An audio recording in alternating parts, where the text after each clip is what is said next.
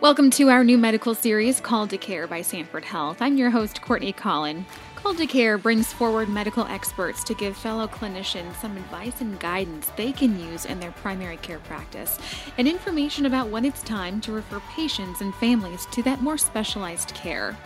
Joining me for 6 episodes focusing on children's care is Dr. Joseph Sejalon. He's the Vice President and Medical Officer for Sanford Children's Hospital and a leader in pediatric critical care. And he has narrowed down 6 timely topics for us. Good to see you, Dr. Sejalon. Yeah, good to see you as well, Courtney. So in this episode, we're talking about sentinel injuries investigation for non-accidental trauma. Dr. Sejalon, first, tell us why you chose this topic. Well, unfortunately, in our society, and every provider out there knows this, that we do see child abuse. And almost more importantly, we have this sneaky suspicion that we miss child abuse. And so I really thought it would be valuable if we got an expert to give us some advice and some support for how we go about handling this issue. Yeah, well, let's welcome Dr. Jada Ingalls to our conversation. Welcome. Thank you. Dr. Ingalls, thanks again for coming and agreeing to talk. We're excited to have you here today, and I know our providers are going to really find it valuable. I think first what I'd like to ask you is, what kind of training does a child abuse physician have? Sure. So as always, we go through medical school, graduate from that. We then match into a pediatric residency, which is 3 years of training. And then after that, you apply and match into a child abuse pediatrics fellowship, which is also 3 years of training. Great. Thank you. You know, as a pediatric critical care physician, my entire career, I've obviously seen sometimes just tragic and horrific consequences of child abuse. Knowing that most of the providers that are going to be listening to this podcast are outside providers, or rather outpatient providers, I know a lot of them often worry about missing child abuse and what signs and symptoms will help me identify the child who could be at risk. So could you give us a little bit of an overview and some specifics on what do providers look for when that makes them suspicious that a child may be being abused or neglected? Sure. So I always think that one of the most important topics for anybody who sees children in a medical setting to know about is what we call sentinel injuries. And sentinel injuries are relatively minor injuries from physical abuse that, if they're not recognized and intervention does not occur to keep a child safe, typically physical abuse will become worse over time, and then you can end up with a more life-threatening injury. And what are these, or what specific patterns should I look for, or what? So these are minor injuries that sort of portend to something more significant in the future? Yes, so we typically use a mnemonic that's called 10-4 faces P as a reminder of what are the types of injuries that are part of sentinel injuries. So 10 stands for bruising or injury to the torso, ears, and neck in any child under 4 years of age. When they've done studies that have looked at where on the body do children normally get bruises from accidental injury versus from physical abuse, it's very unusual for children to get accidental bruising on the neck and specifically on the ears, and then the torso being the chest, abdomen, and back. So those are areas we look for. Also, the 4 stands for any bruising in an infant less than 4 months of age. So the reason that's important is because infants under 4 months can't roll. So they're not going to be able to have an injury that a caregiver doesn't know. If they've managed to wiggle off of a couch or something and got a bruise from falling, then a caregiver is expected to know that that fall occurred. They left them in one place and found them in another place.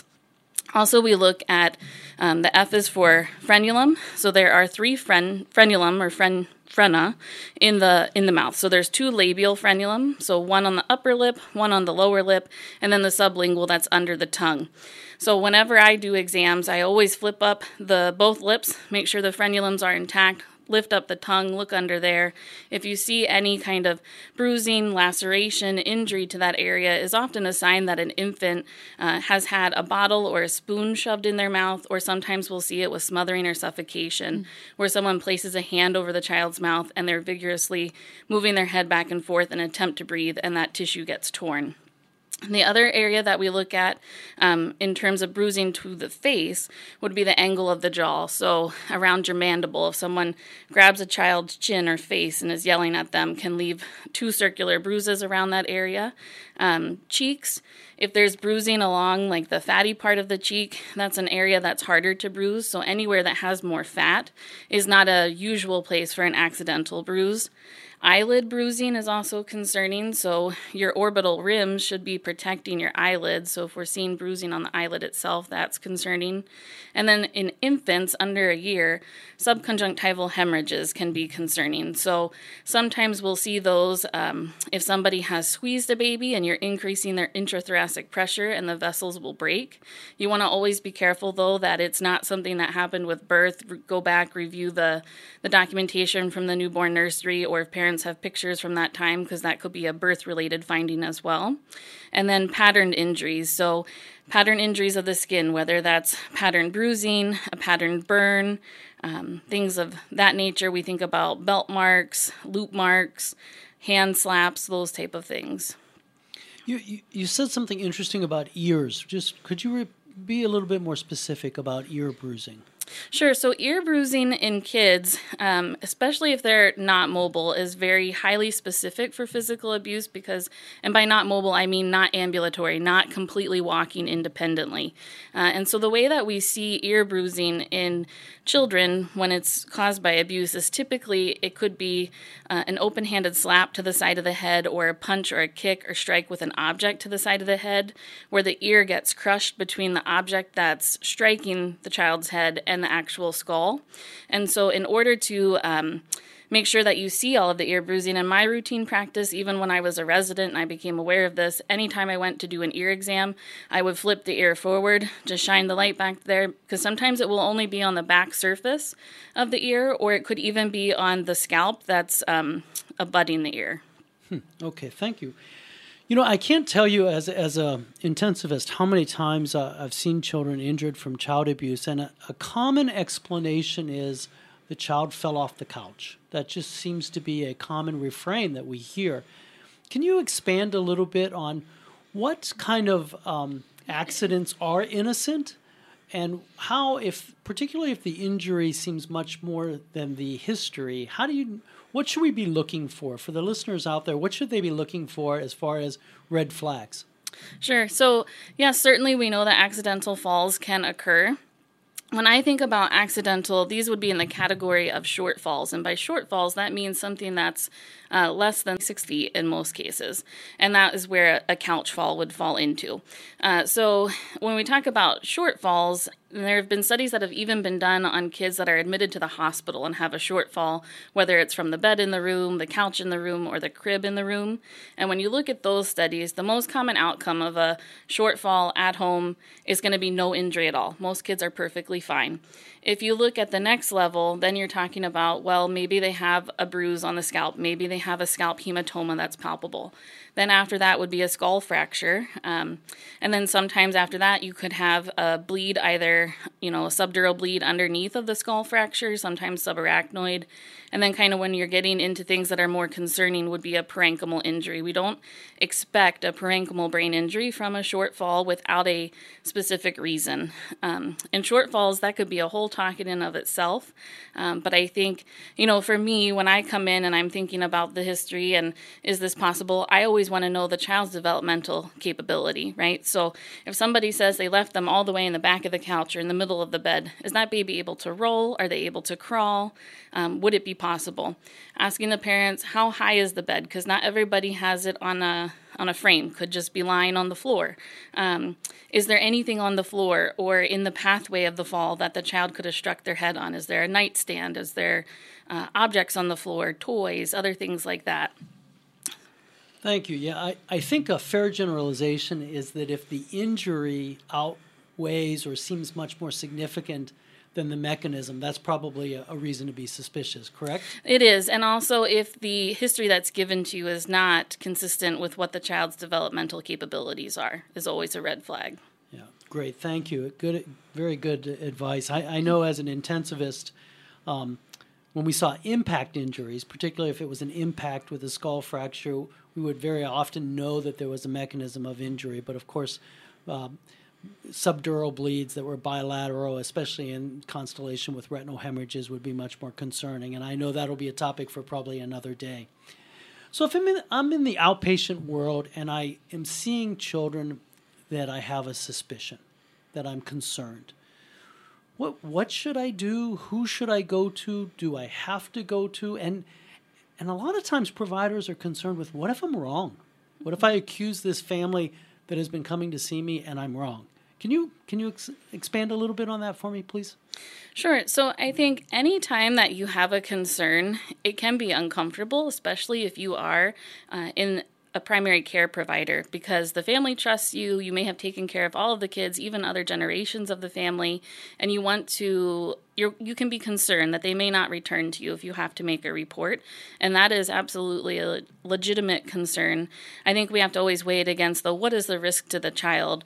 What if I don't report this and this child goes home, the abuse gets worse, and this becomes a near fatality with permanent disability or death? And so I think you have to consider your responsibility to the child's safety, but also what is the mandated reporting laws in your state. And so all 50 states have requirements that if you have a suspicion for abuse of a child, that you have to report it. Usually that report goes through Child Protective Services in your respective state.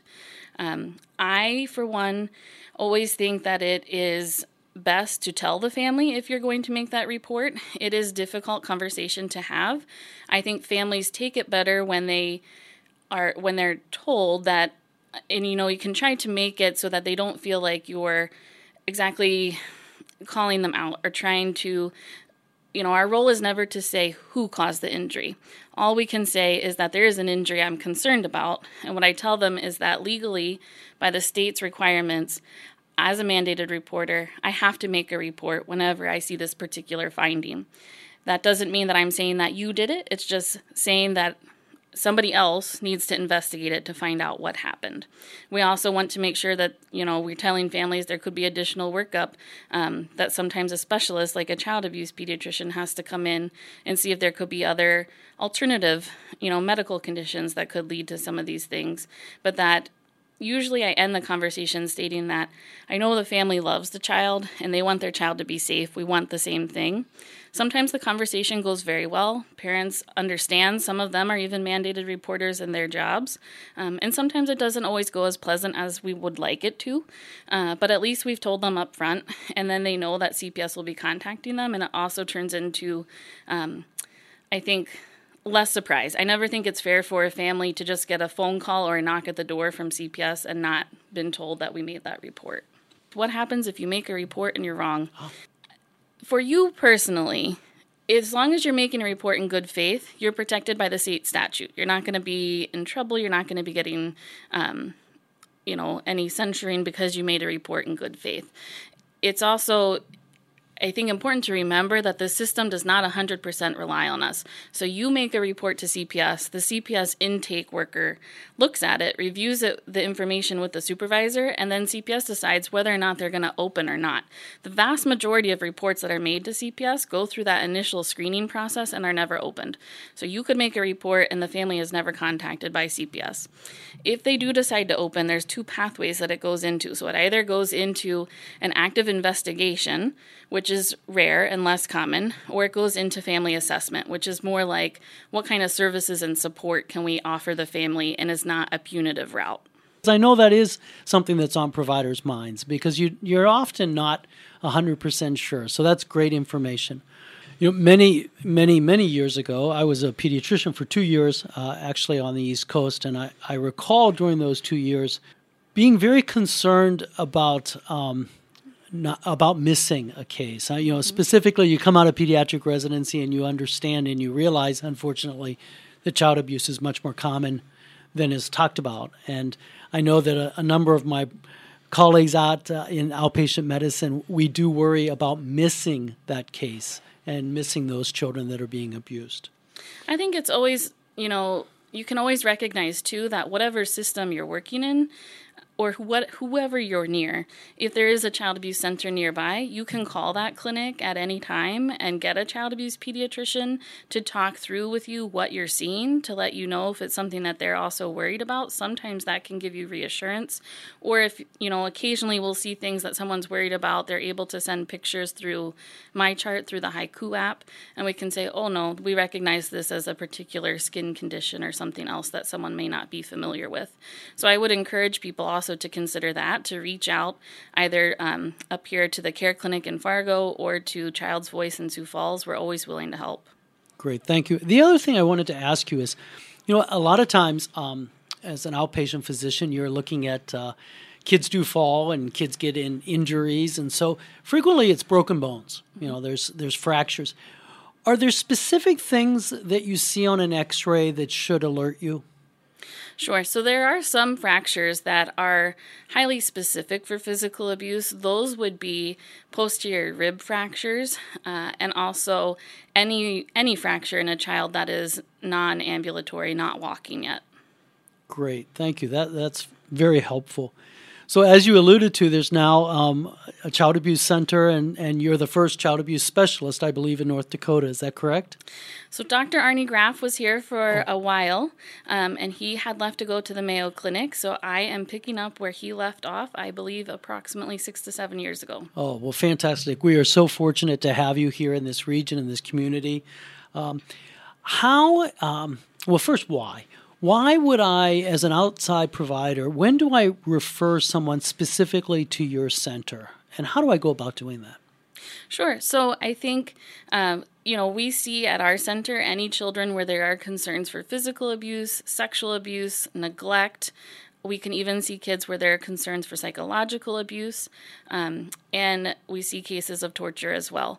So anything that you are concerned about, certainly you could make a referral through the EPIC system. There is an order for child advocacy is the way that you would usually find it for us.